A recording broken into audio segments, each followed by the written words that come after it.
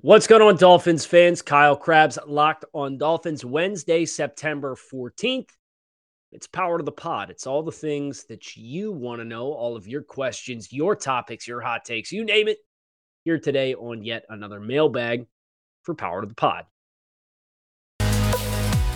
You are Locked on Dolphins, your daily Miami Dolphins podcast, part of the Locked on Podcast Network, your team every day. What's going on, Dolphins fans? Kyle Krabs, your host here on Locked on Dolphins, your team every day. Lifelong Miami Dolphins fan, co-founder of the draftnetwork.com. And today's episode is brought to you by LinkedIn. LinkedIn Jobs helps you find the candidates you want to talk to faster. Post your job for free at linkedin.com/lockedonnfl.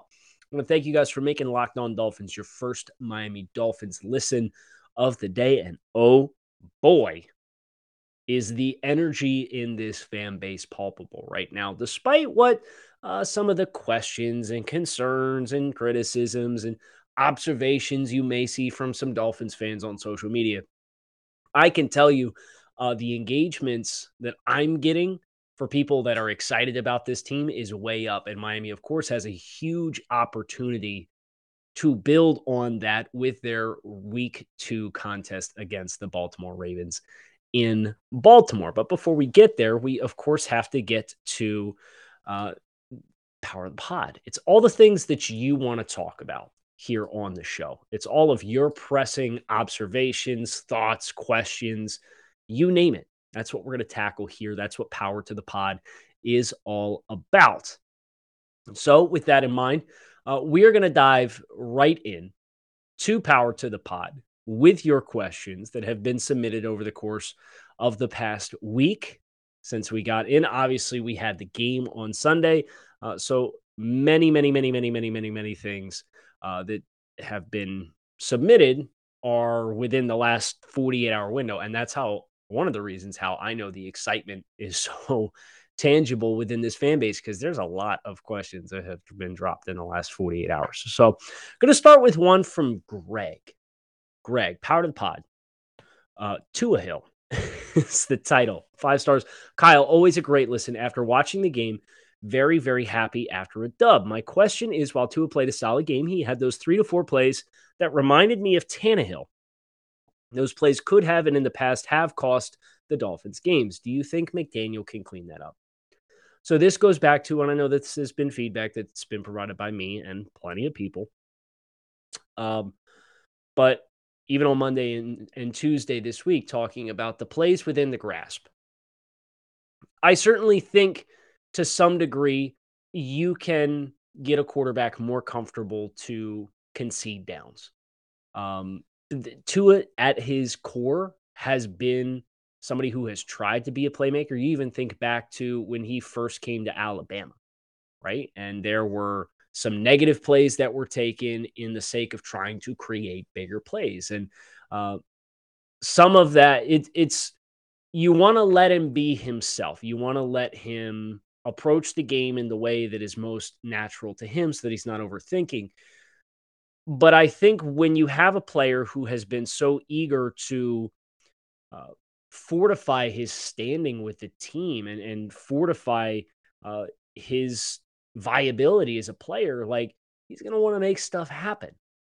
It's those plays when you are outside of structure that I think Tua Tagovailoa stands the most room to grow.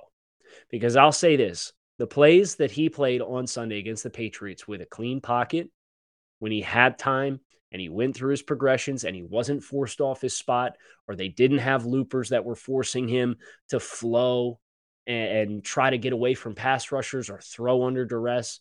If he's uncontested as a passer, you saw a lot of really good accuracy, and you saw some throws in which he drove the ball down the field. Now, it's not 75-yard haymakers up over the top, but there's 6 guys on the planet that can do that with any level of consistency. And there's plenty of guys with big arms too. But the anticipation from Tua, I think he has a chance to be really good in this offense in structure. And then it becomes, okay, how well can you minimize those opportunities where he is forced to try to be something that he's not, or has to make the decision to accept conceding the down. I don't know that that component will ever go away. But the nice thing, if you contrast Tua Tagovailoa to Ryan Tannehill, Tua Tagovailoa does have an innate feel for feeling pressure around him in the pocket. His escapability is a different story, but his ability to feel and slide and find free space is a strength, where that is something that has never been a strength of Ryan Tannehill's. But to your point, I agree. It's those plays outside of structure in the grasp that can be problematic if you don't handle them properly. So it's the Dolphins' objective and Mike McDaniel's objective to keep him within structure as much as possible, because that's where the anticipation and the accuracy and the timing can really shine. Taylor checking in with a question. Loved week 1. If McDaniel can dedicate a period of practice to having Tua simply work on throwaways, I like our chances going forward. My question, do you think we were saving part of the playbook for week 2 against Baltimore? Appreciate your hard work. No, I don't think saving is necessarily the right, how I would classify it. This offensive attack certainly felt like we have certain things that we feel we can attack. And I love the fact that on the 4th down touchdown, like, they came together and took the timeout and they talked about their anticipated coverage, and they schemed up a specific play based on, okay, we're going to motion Cedric Wilson to force the DBs to flip. We're expecting cover 1, but if we motion and reduce down and take a short motion and the DBs flip, then Jalen Waddle with the reduced set is going to get man-to-man coverage with an outside leverage defender, which gives him the free access to cross that defender's face and should give you an ample throwing window if Tua throws the ball with anticipation before the high post safety can drive down on it. Like, yeah, that having that kind of understanding of, hey, we're going to come together. This is what we're expecting. Here's what we're going to call. And then going out and getting that call right. You love that, right? So now watch the film from week 1 for the Ravens and say, okay, what are we expecting? There will probably be different things in the playbook that are different points of emphasis. There will be some of those core principles that we've talked about that we'll see all season long for Miami, that they may find different wrinkles to get into, or they may find that now is the time to add another layer to that. Well, last time we did it this way. Well, next time we're going to present it like this, but then have this counterpunch off of it instead, so that they see the film preparation and they're expecting to do what we did against New England, where in reality, we're building and anticipating what the defensive adjustments are going to be based on the background of the coaches that are coaching for Baltimore. So I don't think it's like, oh, we're going to save this 30-page chunk from the playbook and not show it because we want to have it for Baltimore before showing it on tape. It's kind of the natural progression. I know Chan Gailey is a guy who probably invoking the name caused some cringes, and I understand that. But he had talked in the past about, your playbook really is like and Eric Studesville said something similar, I believe it was last year. Your playbook really is a living, breathing, dynamic document that changes over time. And it's as you find things that you have success with based on the players that you have, you find different ways to build upon those things. So there's going to be lots of things that the Dolphins show new against Baltimore, but I don't think it'll be because they made the conscious decision to say, hey, we're going to sit on this. We're going to wait on this so that we don't show it against week 2 against Baltimore. It's part of the matchups component of the game on any given week, which is one of my favorite things about the NFL. Before we go any further, I got to tell you about our friends over at LinkedIn. As you gear up this fall, you need the right people on your team to help your small business fire on all cylinders. LinkedIn Jobs is here to make it easier to find the people you want to talk to faster and for free. Create a free job post in minutes on LinkedIn Jobs to reach your network and beyond to the world's largest professional network of over 810 million people. Then you can add your job and the purple hashtag hiring frame to your LinkedIn profile to spread the word that you're hiring, so your network can help find the right people for you to hire. With simple tools like screening questions, they make it easy to focus on the candidates with the right skills and experience so you can quickly prioritize who you'd like to interview and hire.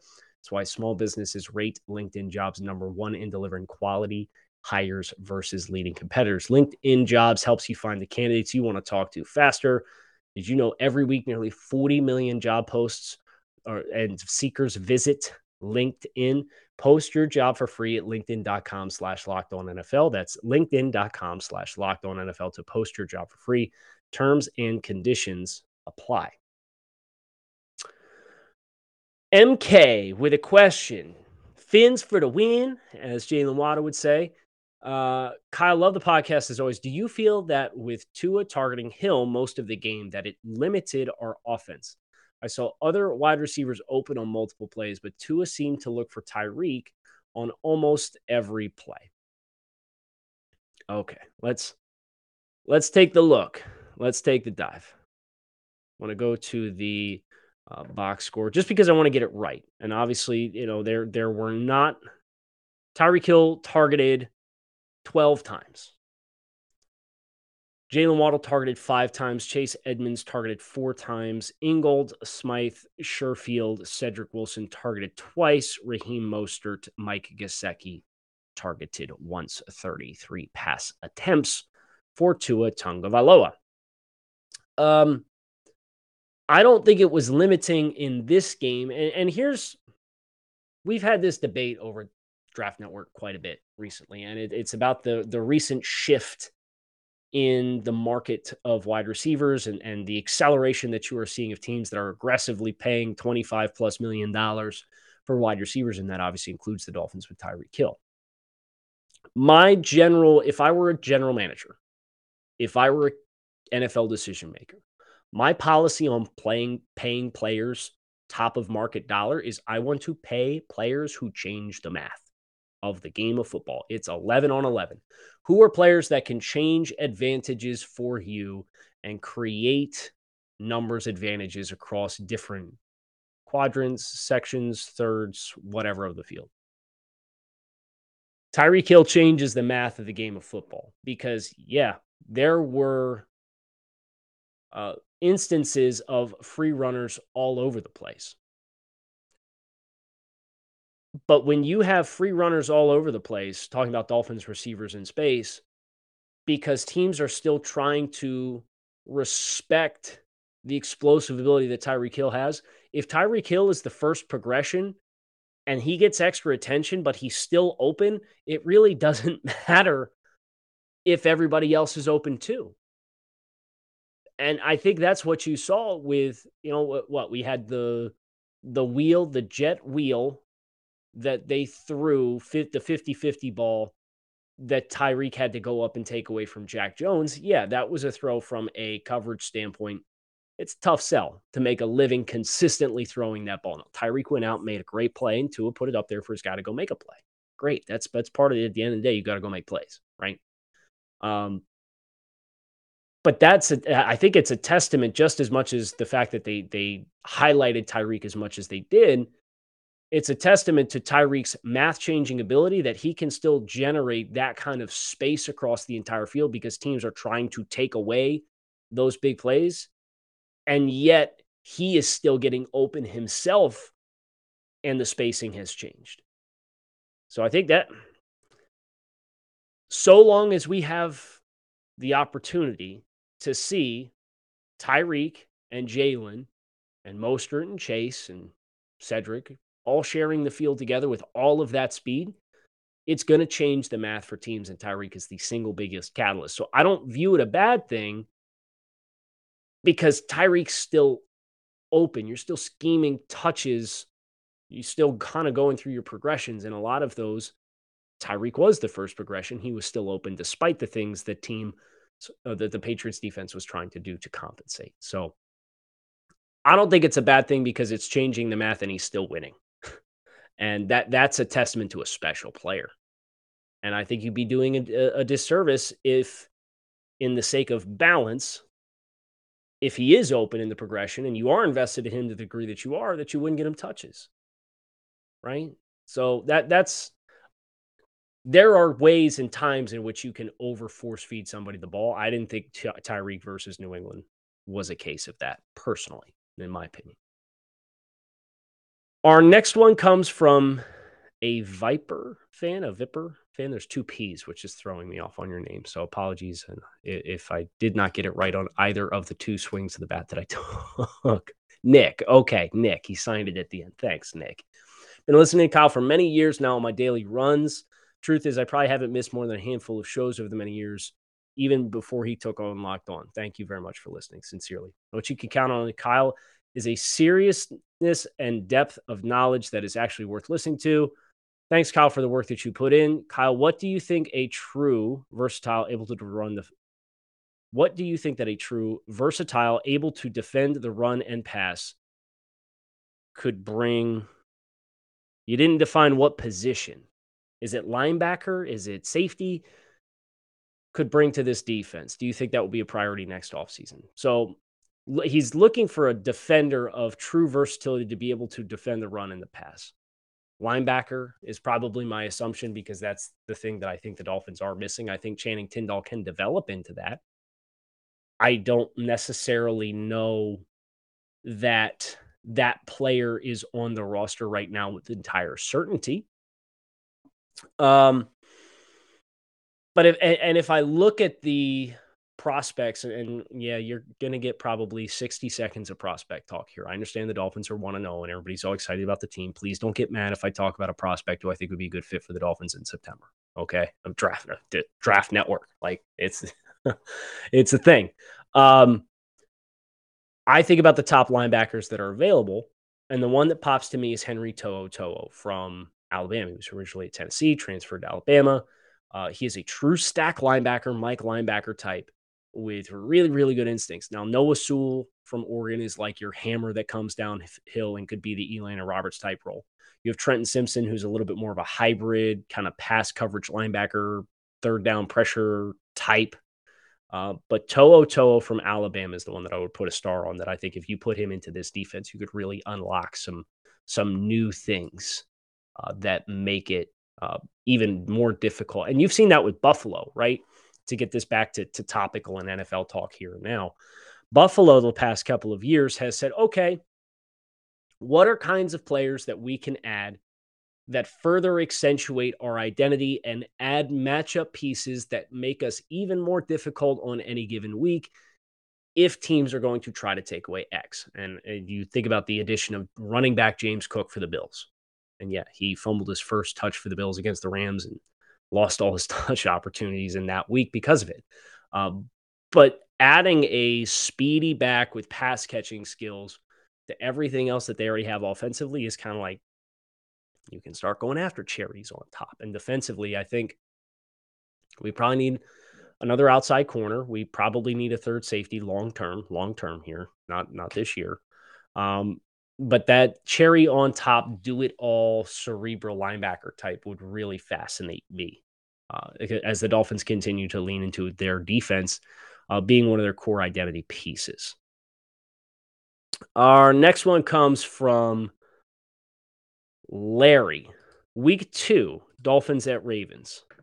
I told you before that I was a Maryland guy, so I'll be at the game along with 4 of the buddies that happen to be Ravens fans. Oh, you poor thing. Just wanted to know if you will be there as well. I'm in the corner of the end zone, section 144, hopeful for a big-time win, as the Ravens usually aren't so favorable of a matchup for us. Fins up, let's go. I will be there. Secure my tickets yesterday. I will be in the stands. I do have opportunities covering the team to go get credentialed like I do for training camp. But on game day, to watch a game, there's a certain part of being in the element in the game day environment and not having to put that filter on and understanding that if you're in a press setting, like objectivity and not actively rooting for the team is part of like the game day coverage experience that I will gladly accept in any other setting. But when the Dolphins are playing, like I am just so passionate about the team that it would be very difficult for me to go, and I could do it, right? Like I go to training camp and I'm very objective and not actively cheering for big plays on either side of the ball. But the game day situation, I just love being in the stands amidst the game day environment and the emotions that are there with that. So yes, I will be there. And I'm looking forward to networking with some Dolphins fans. I've been meaning to send an Instagram DM to somebody who reached out about something for Sunday morning that I would love to take them up on. So keep an eye out if you're listening. We'll hope to get linked up with you as well. Before we go any further, our friends over at Bet Online is your number one spot for all your sports betting information needs for both pro and college football and every sport. Find all of the latest football league developments, game matchups, news, podcasts, including this year's Week 2 contests. BetOnline is your continued source for all of your sports wagering information, including live betting, esports, and more. The fastest and easiest way to check on all of your favorite sports, including Major League Baseball, MMA, boxing, golf, and, of course, football. Head to the website today or use your mobile device to learn more about the trends in action. BetOnline, where the game starts. As we finish here today, I think that was my last one that did not lose topical. Jaffardi. Okay, we got a couple of that. Kyle's insights go far beyond what a mere fan would give. His down-to-earth knowledge brings me sanity through the good times and bad. Definitely my first podcast, listen every day, not just Dolphins podcast. My question, where will you be this Sunday before the game? It's my first home game ever, sharing it with my dad and brother for our first game together ever. It's a really special occasion. I would love to shake your hand. Jaffardi, I am sorry that I missed you. I hope you enjoyed the game, though. And I want to give you a shout out and your family a shout out here on Locked On Dolphins. That's the one regret that I have when I go to games is the opportunity to meet fans that I cherish every single time. But I did not wear this on Sunday.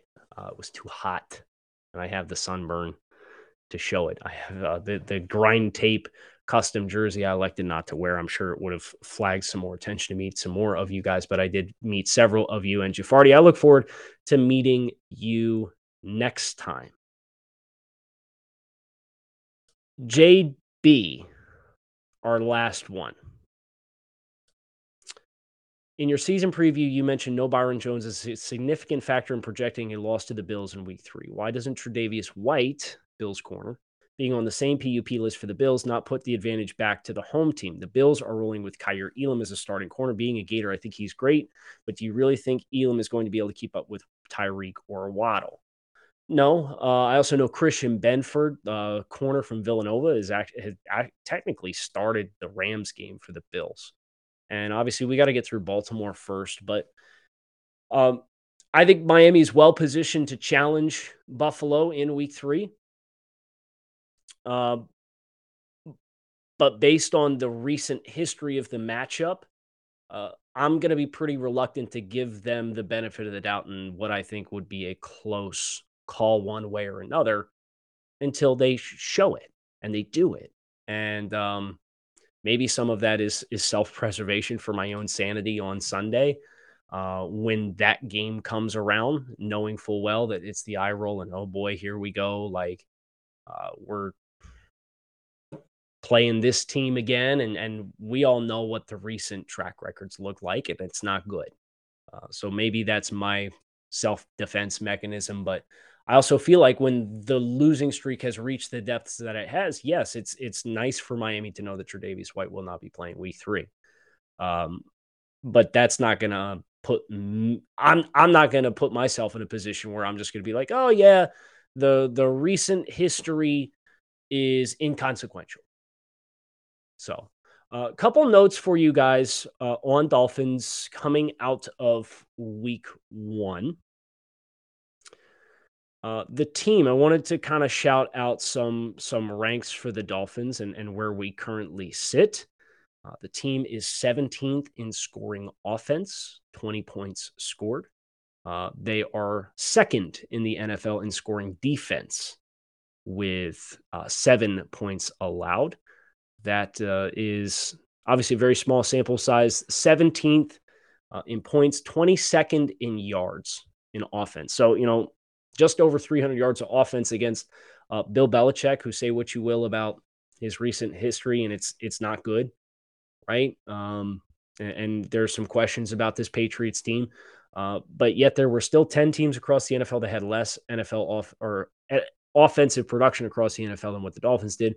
The Dolphins 7th in defensive yards conceded. So one of those 10 teams that has less yards than Miami after 1 week is the New England Patriots.